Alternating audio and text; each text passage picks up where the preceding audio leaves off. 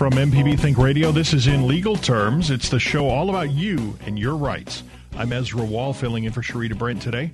Joining me today, Professor Richard Gershon of the University of Mississippi School of Law, and our guest for the hour is Catherine Janessy, an expert in water law and a member on the Research Council for the National Sea Grant Law Center at the University of Mississippi School of Law. Today, we're discussing water law. We'll establish the difference between surface water and groundwater and some legal disputes between various states. We'll also talk about the Safe Drinking Water Act. That's a big issue in Mississippi these days, and what happens when contaminant levels are exceeded. Call us with your questions. It's 877-MPB-RING. That's 877-672-7464. Or send an email to legalterms@mpbonline.org. This is In Legal Terms, and it continues after the news. This is an MPB Think Radio podcast. To hear previous shows, visit mpbonline.org or download the MPB Public Radio app to listen on your iPhone or Android phone on demand.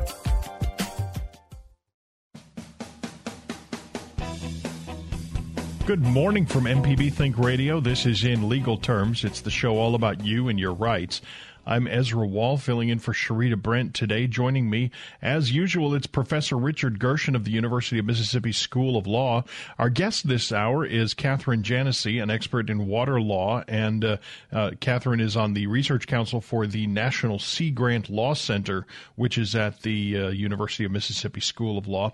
And today we're discussing, you guessed it, water law, and we'll talk about just what that is and the difference between groundwater and the other kind of water that I can't find on my list right now. So I'll be ready to go here in just a minute. So no, we're happy to take your calls, by the way, throughout the hour. You can join our conversation by calling 877-MPB-RING. That's 877-672-7464. You can email legalterms@mpbonline.org, and we would love to have you join our conversation, whether you have a clarifying question or whether you just out of the blue want to throw something at us that you think might apply to the issue that we're talking about today. We would love to hear from you at 877-MPB-RING. So first of all, Professor Gershon and Ms. Janessy, thank you very much for joining us today. Good morning, Ezra. Hey, it's great to have you on the show always. We miss Sharita, but thank you for doing it. Thanks for having me. I'm glad to have you. I'm glad to be back. I'm glad to be talking about this. And surface water was the other kind of water. I finally did find it. So now I'm fully prepared to talk about all of the kinds of water. But let's talk about that. Just I guess the first question that I had when Sharita sent me this list, and it's a good thing she put it first on the list, is what is water law? I didn't realize that was a category of legal study. Yes, so actually water law is actually a term of art within the legal community, which most people don't know. And so when someone who's a lawyer is specifically saying water law, what they're talking about is this framework that's guiding our decisions about how we're going to allocate freshwater resources. And so it's generally a matter of state law. So each state kind of gets to determine their own rules and how they're going to allocate these water resources within their borders. And there's something that I always like to focus on when I talk about water law straight out, is that it's a system that focuses on use. And so it's not necessarily about how we're going to conserve water resources, but what matters is how we're going to use water now for a specific purpose, and then how are we going to protect other users of water as well. And so the example I give sometimes is that domestic use, like us using our waters within our homes, is always the most protected use as compared to something else like an agricultural or industrial use. But there is something to note, is that while generally there's this broad body of law called water law, that the area is actually split in a couple of fundamental ways, as you've already kind of hinted out in the intro of the show. So surface water, which is water that's above the surface, like a lake, river, or stream, has a different set of rules than groundwater, which is, water underneath the surface, such as in an aquifer. And so they have two separate sets of legal principles. And then when we think about groundwater, I'll talk about later, there's this kind of array of rules that apply to that. But surface water has this very stark regional difference about how it's split. And then just to note, I've said that it's mostly a matter of state law, but when there are these bigger interstate resources like the Mississippi River, there's kind of these federal rules and principles that do come into play. So I was going to ask about that because you were talking about it being regulated separately by in the individual states. But when does something rise to the level that it might fall under the jurisdiction of, for instance, the Environmental Protection Administration? Sure. So that is, general environmental law. And so generally, the rule for that is if it's, it can affect interstate commerce. And so that would be technically a definition of if something was navigable and kind of can be used between the two states. And so those rules are kind of completely different than these rules that I'm talking about kind of with water allocation and the differences between the states on those rules. So and Kathy. Yeah, go ahead. I'm sorry, Ezra. No, I was going to ask Kathy because we were talking about something that I thought was really kind of crazy that I had never heard of before. And water law is one of those areas that we have lucky to have specialists like her in this area that understand the law. But I had a friend in Florida who was telling me that they just passed a law in Florida that you can now collect water rain runoff from your roof in a bucket that was not allowed before. And I thought, boy, that sounds crazy, but they had to pass a law to do that because I understand that the rule was that you could not own that rain runoff. And do you want to talk a little bit about that? Yeah, sure. And so that's a great example. People often use Colorado for the same reason that also until recently had a rule that you couldn't collect. So a lot of people have these rain barrels on their property because they think they're being good for the environment. So they're reusing water to, say, water their plants or vegetables instead of using water from the tap. But in some of these states that have these strict kind of allocation rules about who has the right to use water in the state, something as simple as that kind of collecting water off your roof could be prohibited under the law. That's interesting because here in Mississippi where water is, I guess I've never heard anything other than that it's fairly plentiful. We don't worry about things like that. In fact, we're here on MPB. We've got Felder Rushing every week telling us to set up rain barrels and everything in our yards and gardens. And yet out west where water is more scarce, you have a lot of regulation about whether the water you're using is used to drink or to shower or to water your lawn, and certain activities are prohibited, and certain activities, even if they're not prohibited, are widely discouraged. And so you see a lot more stricter water management. Is there any circumstance under which we're likely to see anything like that here in Mississippi, or is water just too plentiful a resource here for us to even worry about that? Well, see, that is going back to, so I started out with saying there's this kind of stark difference between the West and the East. If I was able to show you a map, I would show you, but that's really based on the fact that kind of at this like split in the middle of the country, the East gets so much more rain and has so much more plentiful water resources than the West. And so the Western states from the beginning, since they were settled, had this issue about they were having people settle where there wasn't plentiful water supplies. And so they've been fighting over water rights in the West since settlement. And so people today still have water rights that they gained under their state's legal system from like 1870s per se. And so those rights are still valuable and being contested, and they're very marketable if you want to kind of trade them on the market. And so the reason why Mississippi doesn't have kind of a strict rule like that is because we've always kind of had sufficient water supplies and we haven't had to. I will say that Mississippi is what we call regulated riparianism. So in our state, us on our properties could have a well and kind of use water as we want to. If your well, you want to drill a well over a bigger size, you do actually have to go to the state and ask for a permit to do that. Okay, but for the most part, a size large enough to accommodate, for instance, a single family home or something like that, that would typically be allowed? Yeah. Okay.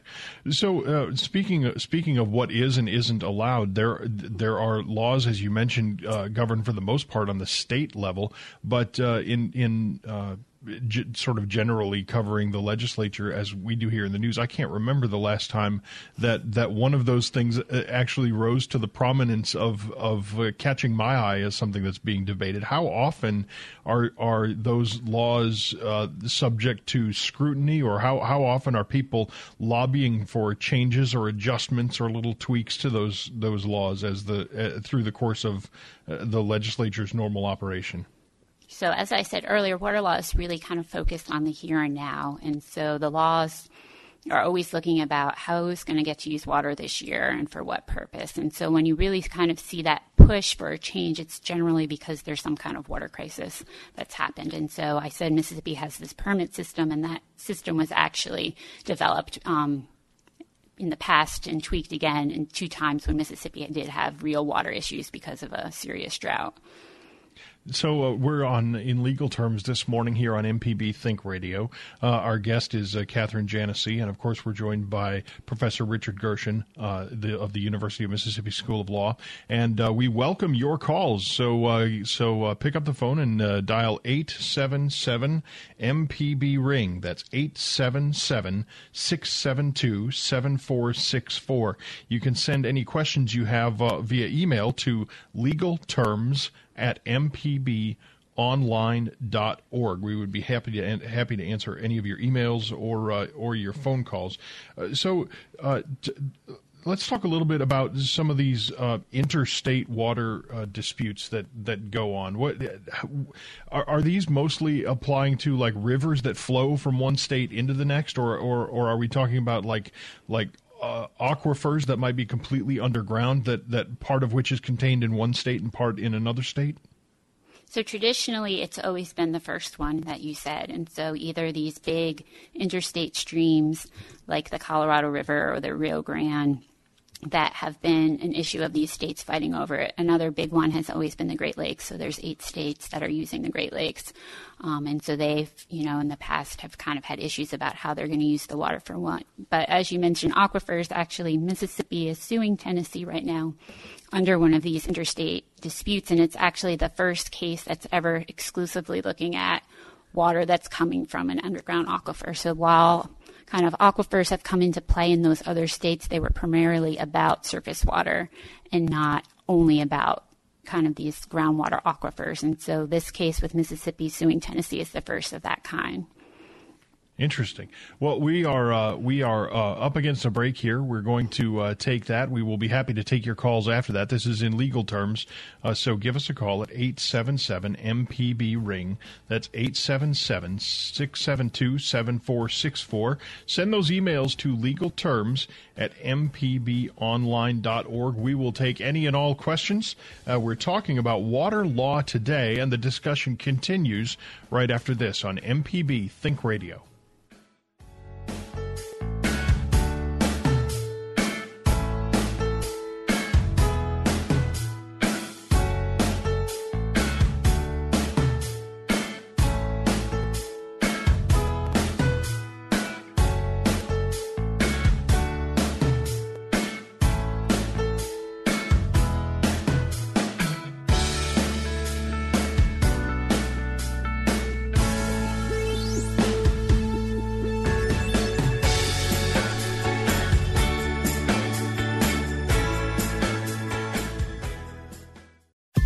This is an MPB Think Radio podcast.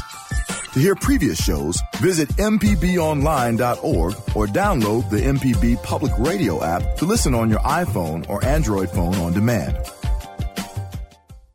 It's In Legal Terms on MPB Think Radio. I'm Ezra Wall. Sans music bed. I don't quite know what to do. I'm filling in for Sharita Brent today. Joining me is Professor Richard Gershon of the University of Mississippi School of Law, and Catherine Janessi.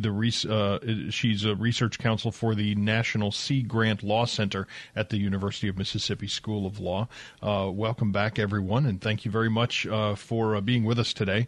If you'd like to call the show today, it's 877-MPB-RING. ring. That's 877-672-7464. Our email address is legalterms@mpbonline.org. And we do have a caller on the line on the road. Tom is on the road. I hope you're being safe while you're calling us, Tom. Thanks for calling. What's your question?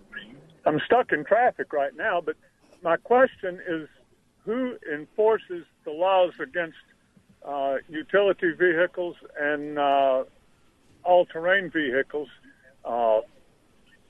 riding in what I think is public streams, and who's responsible to enforcing it, and who do you call to report that? All right, that's a good question. Anybody want to tackle that intersection of where some of our traffic laws might meet some of these water laws that we're talking about? Well, Ezra, I think that probably depends. I mean, it depends on where you are. If you're in a state park or a federal park, I mean, they're going to have their own regulations of that water. If it's just a stream in the forest somewhere, there's not a lot of regulation on that. And as long as the person's not overtly polluting, I'm not sure. I can't think of any enforcement. And so, again, it's really going to kind of depend on where the stream is and kind of how big it is. So if it's big enough that it's a stream that would fall under what we know as the public trust doctrine, which gives the right to stream beds of kind of these navigable waterways, like I talked about earlier with the pollution laws, to the states. And so if that kind of water resource in the state would play some kind of role, and then it would be up to the state to kind of delegate to whatever department it wants to for enforcement abilities. And we see this in natural resources law a lot, actually, that just because, say, like the Department of Fisheries is regulating something, they don't necessarily have enforcement authority, so they might have to actually call legal authority to enforce something. So I hope that helps somewhat. So in addition to calling whatever branch of local law enforcement might have jurisdiction over that particular area, which of course any citizen can do about any issue that concerns them, I'm thinking one follow-up question might be how to judge whether somebody should make that call. Is it enough to simply see somebody in, for instance, a body of water that you think they shouldn't be in, and so I'm going to call the cops on them? Or should that person take into consideration more they seem to be doing something in that body of water that I think law enforcement should be alerted to? They seem to be inhibiting it in some way or causing some kind of damage to the environment or landscape or something like that.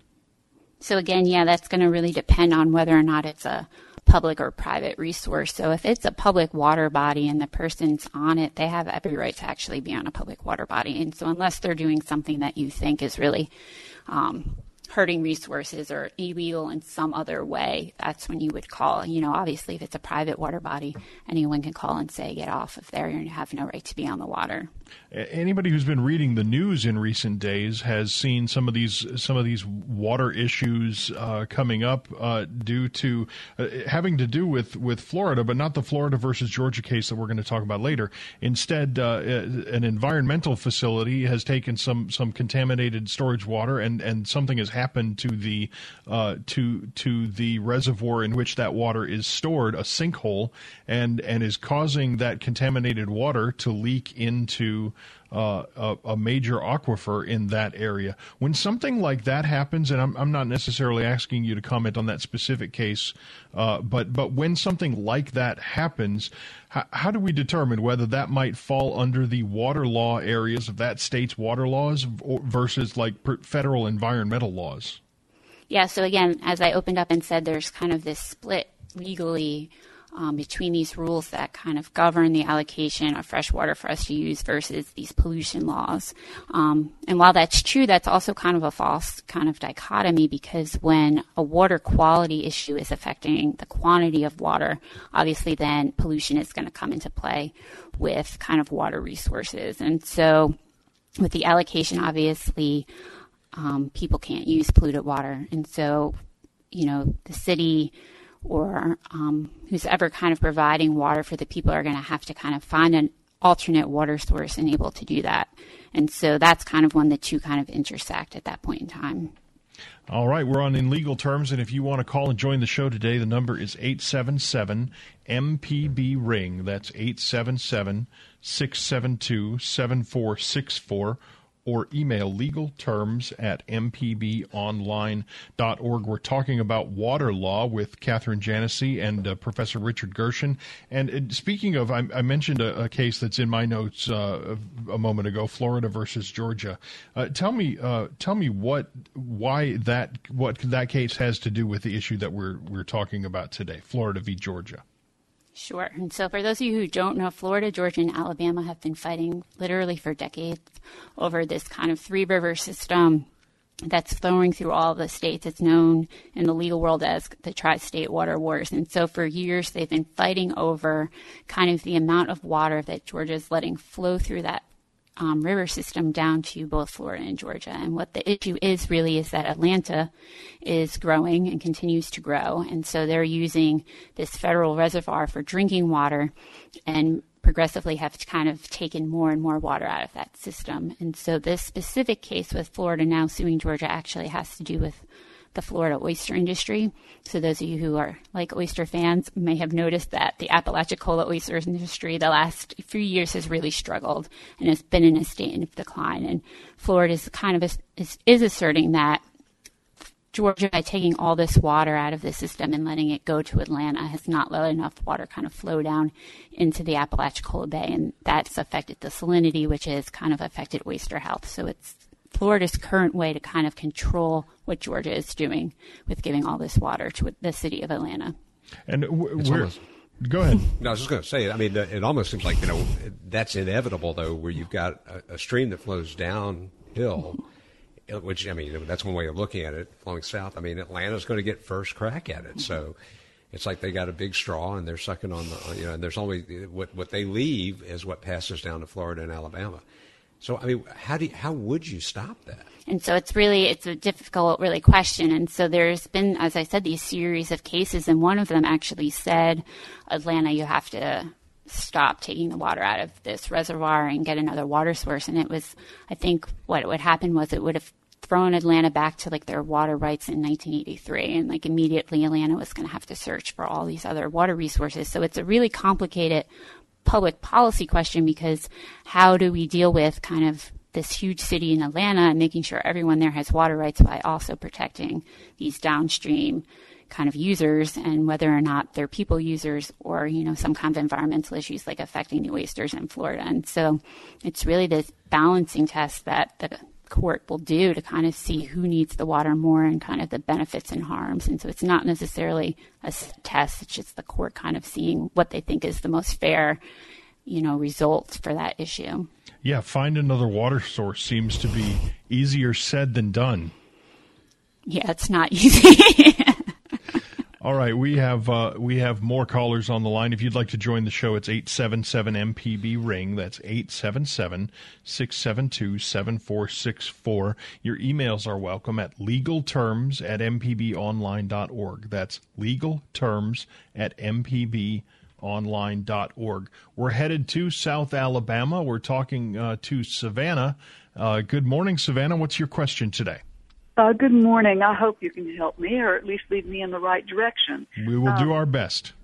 If you are a property owner which has, say, a canal off of a river, which we have lots of those here in Lower Alabama, and you find evidence that someone has been pulling into your property and leaving, doing some very illegal things. Now, my question is, it's on your property. And obviously, if you're not the person who does that sort of thing, you weren't there when they did it. But how do you, do you call the Marine Police? Do you call the local police? Do you call both? And how do you protect yourself? So I'm curious to know, Savannah, number one, what kind of evidence do you have of the illegal things that are being done? How do you know that those illegal things are being done? And I guess if it doesn't give away some detail that you don't want to divulge, what kind of illegal activity are you talking about? Containers that are left behind. Okay, so like alcohol containers or something like that, or? I wish. Okay. There are all sorts of things that can be made nowadays, sir. I understand that. I was just I'm trying to get as specific as I can. So you're talking about like drug activity or something like that? Yes, sir. Unfortunately, I am. Okay. And these people can be very dangerous, I realize. Yes, indeed. So it sounds like if this is happening on your private property. Yes. Okay. Well, it sounds to me like a call to law enforcement might be in order. Professor Gershon? As I say, do you call Marine law enforcement? Do you call local law enforcement? Do you call both? I would start with local law enforcement. I mean, if it's out of their jurisdiction, they'll tell you who you need to call. But that would be a good starting point because you're talking about criminal activity. If nothing else, maybe they will ask for the opportunity to surveil the property or something like that. I know if in my neighborhood, if we're not on the water, but if we have a problem, we call the police. They're willing to drive around the neighborhood, periodically during the day, and that may be what it'll take to keep these people off your property. But the starting point is always go to local law enforcement, and they're really good about saying, well, that's not us, but then you need to make a call to whoever. All right. I hope that answers your question, Savannah. Thank you very much for calling. If you'd like to call the show, it's 877-MPB-RING. That's 877-672-7464. We're talking about water law today, and happy to take your calls and emails along the way as well. We were talking about a case, Florida versus Georgia, and talking about how interesting it is to try to accommodate the major water needs of a big city like Atlanta.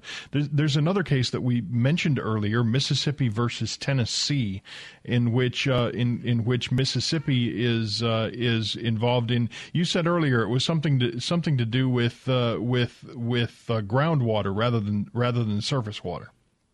Exactly, and so it's over this large aquifer, which depending on which state you're in, the name changes. Generally called Memphis Sands Aquifer, and it actually underlies Tennessee and Mississippi and actually goes down into Arkansas and Louisiana as well. And so the issue here is that we have, again, a fairly big city, Memphis, right on the border between Tennessee and Mississippi. And so Memphis has traditionally always pumped a great deal of this kind of groundwater right at the border. And what happens with groundwater in particular is when you start pumping out a lot of groundwater, it creates what's kind of known as this cone of depression. And so it's going to create this dip. And so people kind of surrounding where that water is being pumped are then going to have to drill deeper to get down deeper into the wells. And so these kind of interstate aquifers, while there's many that exist throughout the nation, they've never kind of been a subject of this interstate kind of water dispute in the past before.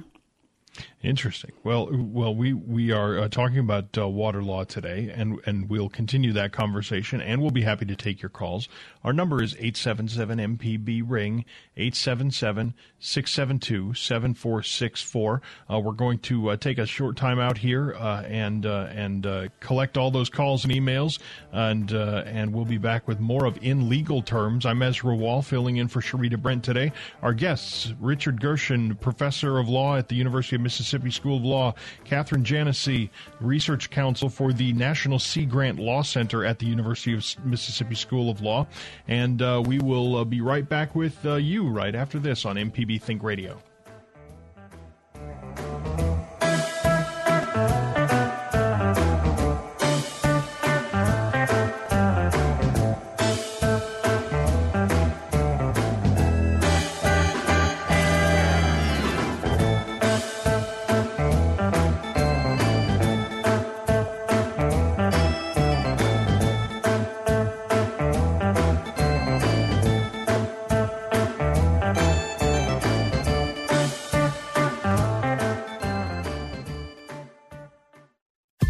This is an MPB Think Radio podcast.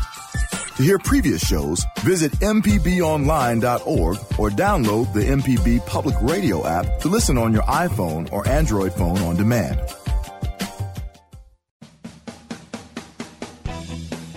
It's In Legal Terms on MPB Think Radio, and we're glad to have you here listening to us this morning. If you'd like to join the show, it's 877-MPB-RING. That's 877-672-7464.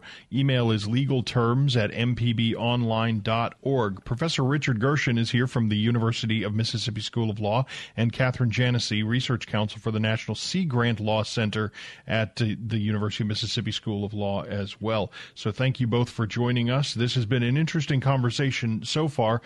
Another aspect of water and the way that water intersects with the law in so many different areas. We've heard a lot in the news nationally about Flint, Michigan, and the crisis of lead in the water there and all of the things that led to that. We've heard on a much smaller scale here in Mississippi, particularly in the capital city of Jackson, where that city's aging infrastructure has and the old pipes in some of the homes and so on has contributed to a certain amount of lead in some areas of that city's drinking water, an issue which I think has been dealt with.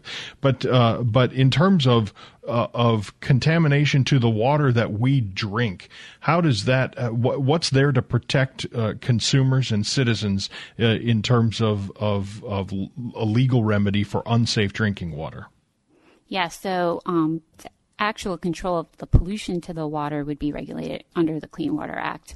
But what actually regulates the water that's coming into your house is what's known as the Safe Drinking Water Act. And so that's a federal law that Congress passed back in the 70s when they started to see that there was an abundant amount of contaminants in the water bodies. And so what it directs the U.S. Environmental Protection Agency to do is kind of make a list of these contaminants that are harmful for us and kind of set levels that are meant to protect us from harmful health effects. And so then this EPA works with states and local governments who are actually providing the water to us as consumers to kind of how to best protect us and regulate and test for kind of these contaminants in water. And so lead is one of, the most common one that is coming up about one of these contaminants that has these rules that local water suppliers and states are supposed to be following to make sure that we're not harmed by that amount of pollutant in the water. So if somebody suspects that that the source of their drinking water might not be quite up to snuff, what kind of recourse do they have? And so actually under the Safe Drinking Water Act, very little, actually. It's not as much as you want. So the act is really set out to make sure that the communities at large are having safe amounts of drinking water. And so what kind of triggers these actions under the act is that local communities are supposed to be testing water supplies. And, for lead, the only time any action has to be taken is if over 10% of those samples are above this level that the EPA has set that says is too high for lead. And even at that point in time, what really has happened is if your water was one sample that was above, the government has to tell you that. They have to go and take kind of these actions to kind of fix the water supply to make sure that it goes below that level again. The kind of these individual houses, you have really no bar kind of these procedural deficiencies in what the government's doing under the law. You don't necessarily have that under the Safe Drinking Water Act, kind of that recourse personally against the government. And it's not like you taste lead or that you taste contaminants. So it's really hard for people to know. And it does seem like this affects poor communities like Flint and areas of Jackson more than more prosperous communities. So it's a tough situation, it seems like.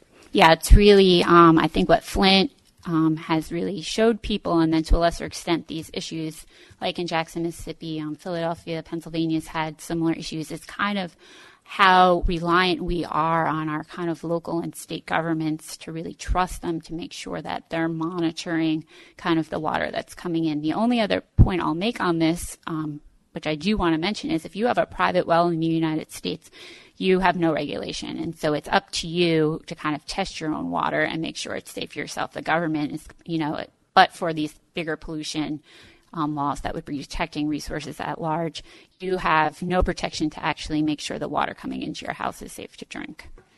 Professor Gershon, you mentioned something that doesn't necessarily have anything to do with a legal issue at all, but since you mentioned it, I wanted to just reiterate it, that some of these things that could contaminate your drinking water, certainly people with like old galvanized pipes with corrosion and stuff might have a certain metallic taste in their water, but some of this pollution is not anything that you would be able to see or taste. So if you have concerns, to maybe contact your local officials and see what could be done about it, because these things are not necessarily something that you would notice in the course of your everyday activities.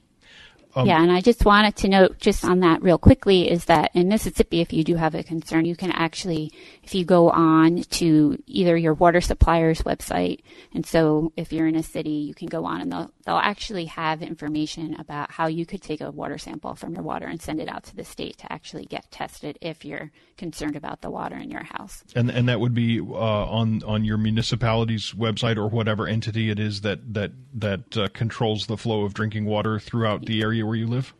Yeah, so that's the first place I would check. And if not, then maybe check the Department of Health for the state. They might also have information on their website.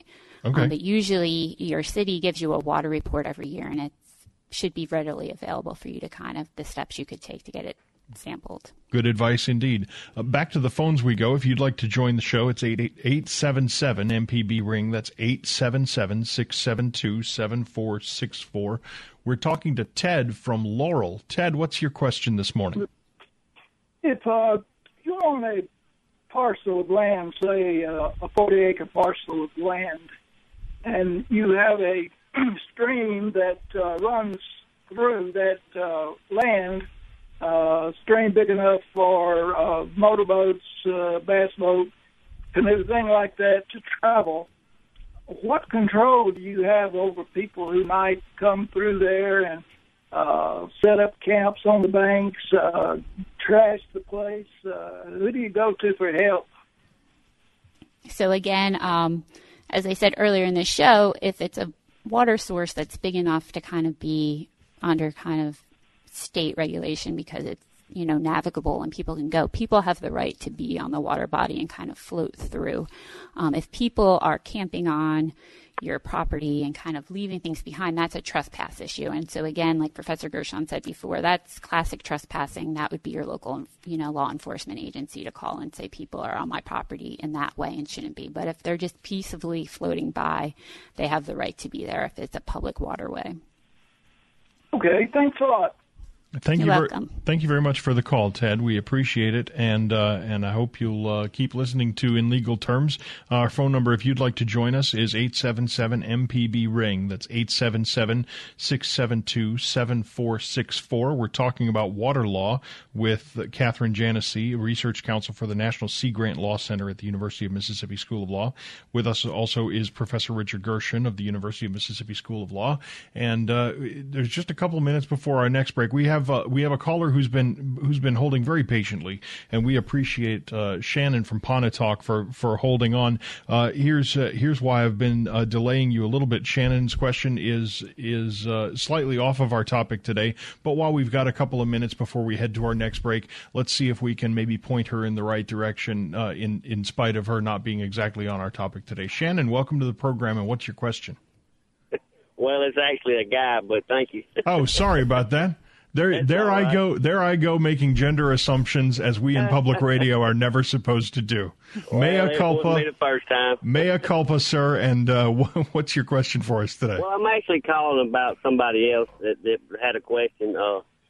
She was wanting to get a divorce, and the deal is the one she was married to, or actually still married to, is incarcerated, and I think will be in there forever.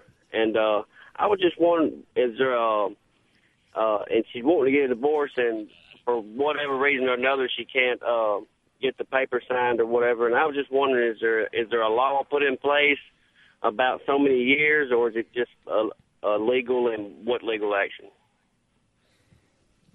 Well, that's I should defer to our dean, Debbie Bell, who's the expert in family law, but I'll take a crack at this. Basically, there are provisions that say Mississippi is still a fault-based divorce state. Most states are no fault.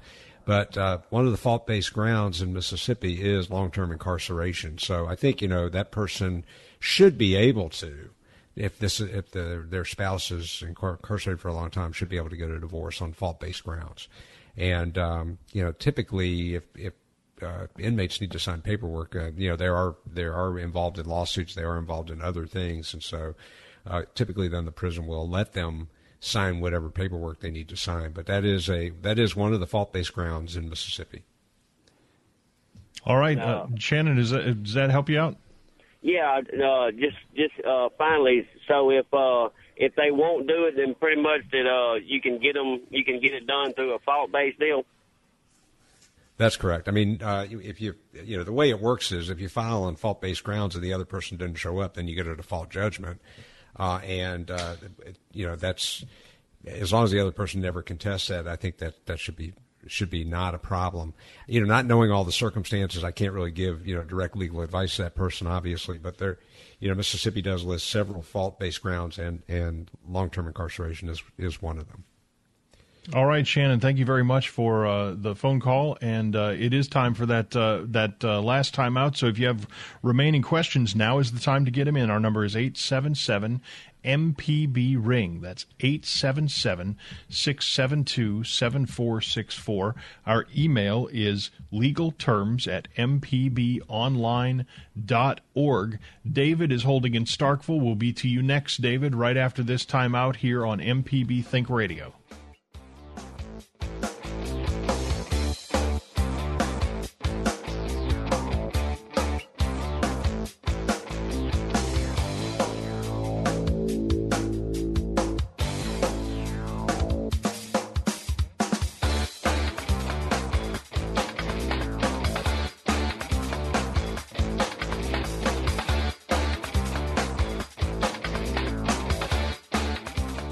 Americans have a big decision to make on November 8th.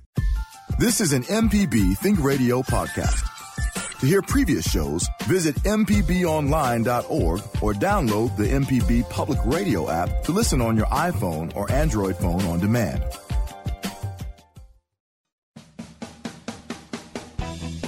Good morning. You're listening to In Legal Terms on MPB Think Radio. It's the show all about you and your rights. I'm Ezra Wall in for Sharita Brent today. Joining me today, of course, Professor Richard Gershon of the University of Mississippi School of Law. Also with us this hour is Catherine Janessi, Research Counsel for the National Sea Grant Law Center at the University of Mississippi School of Law. And we've been taking your phone calls and answering some other questions and talking all about water law today.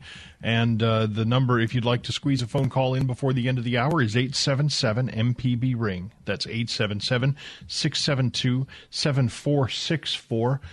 Before we wrap up the show today, we're back on the phones in Starkville. As promised, it's David. Good morning, David. What's your question today? Good morning. How are y'all doing today? Fine, sir. How are you? I'm making it. First of all, I want to say I love the Perry Mason theme song. Isn't it wonderful? I'm glad y'all pulled that out. That's Sam Wells, our illustrious producer, making that happen today. He earned his money today. That made me smile, no doubt. What's your question today? I just wanted to really do a thought experiment, I guess. I'm sorry, your cell phone's cutting out a little bit. What's your question? Can you repeat your question? Yes, sir.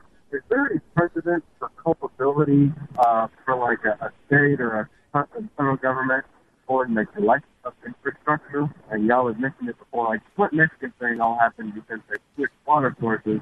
But has anyone brought suit against the organization because they just didn't keep up with them? Like, power lines fell on a property or a levee broke or something to that effect. I'll take it off here. All right, neglect of infrastructure, I think, is what I gathered. Is there any kind of precedent for somebody basically suing the government or whoever is supposed to be taking care of something for not taking care of that thing which they are supposed to be taking care of?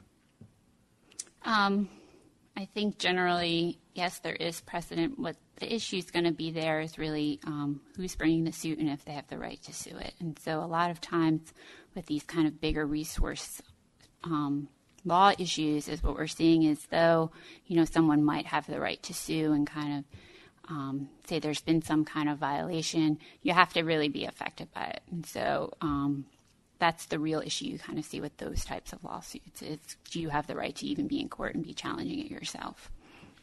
So, I think we elect these people every 2 years or 4 years, depending on the office, and I think we need to hold them accountable to do those kind of things. That's really what our public servants are supposed to do. They shouldn't be engaged in self-service. They should be engaged in public service, and so that's how we as voters hold them responsible. All right, very good advice. There was a question. I'm not sure whether we got to it about the Safe Drinking Water Act. There was a question there over who exactly does have the right to sue and under what circumstances in the Safe Drinking Water Act. Can you address that briefly? Sure. And so there's certain reasons why you can sue under the Safe Water Drinking Act, but again, they're kind of, as I said, kind of going around those kind of issues about whether or not there's been a violation under the procedure of the Act. So the Act is kind of laying out these things that your water company and the state are supposed to be taking with regards to testing and notification and those kinds of issues. And so if some level of the government is failing there, that's when you get to sue. So in Flint, actually, which has been different than what we've seen in Jackson. So Jackson kind of did the testing. They reported it. They said we violated the Act. Flint, why we're seeing a lot of lawsuits there is because the government didn't do that. And so there's been questions about how they sampled, that they didn't sample right under the, what the law is saying, that they didn't notify people right under the law, that they made these decisions to kind of switch water resources and didn't follow those procedures. And so that's when you get to sue, is kind of when whoever's, giving you your water has kind of violated the Act in that way. Okay. We've got time to squeeze in one last phone call before we're out today. It's Leslie calling on the road. Leslie, what is your question today? Hi. I read in a novel one time that in North Carolina, any water that flows 100 miles is considered a river. And I wondered if that's universal or if there's a real definition of a river. That is not universal, no. And so, water bodies are called different things all the time. And under the law, what really matters is not necessarily what the water body is called, but whether or not it's kind of having this big characteristic that's giving it some kind of water right to the public, because the public can use it. Very interesting. So thank you very much, Leslie, for calling in Legal Terms today. We are talking about water law with Professor Richard Gershon of the University of Mississippi School of Law and with Catherine Janessi, Research Counsel for the National Sea Grant Law Center at the University of Mississippi School of Law. Catherine, while we've got just a minute or two, tell me about the National Sea Grant Law Center and what y'all do there. Sure. And so we're based here at the University of Mississippi School of Law, but what our main role is to kind of be kind of the legal research counsel for the state Sea Grant program. So for those of you who aren't, familiar with the Sea Grant program, like land grant, which most people are more familiar in, the coastal states all have these kind of programs funded by the federal government, by the National Oceanic and Atmospheric Administration, to kind of do this kind of ocean coastal water research and kind of outreach to citizens. And so our role is to kind of work with all those different programs throughout the country on kind of these legal issues that are coming up with kind of ocean and coastal natural resource issues, including water quality and quantity throughout the coastal states and the Great Lakes states as well. All right. Catherine, thank you very much for joining us today. It's been great having you on the show. I appreciate it. Thank you for having me. I had fun. Professor Gershon, it's good to be with you again as well, and thank you for being with us as always. My pleasure, and thank you, Ezra. You did a great job. Oh, thanks. I'll tell Sharita you said so, and she can buy me lunch or something. In Legal Terms is a production of MPB Think Radio and is supported in part by contributions from listeners just like you, and we thank you for the support that you offered us last week and indeed every day. I'm Ezra Wall in for Sharita Brent, who will return. Our producer and technical director today is Sam Wells. Our Q producer is Kevin Farrell, and I thank them both for their kind assistance, without which this show wouldn't be possible either. I'm Ezra Wall for Sharita Brent. This is In Legal Terms, and we'll catch you next week on MPB Think Radio.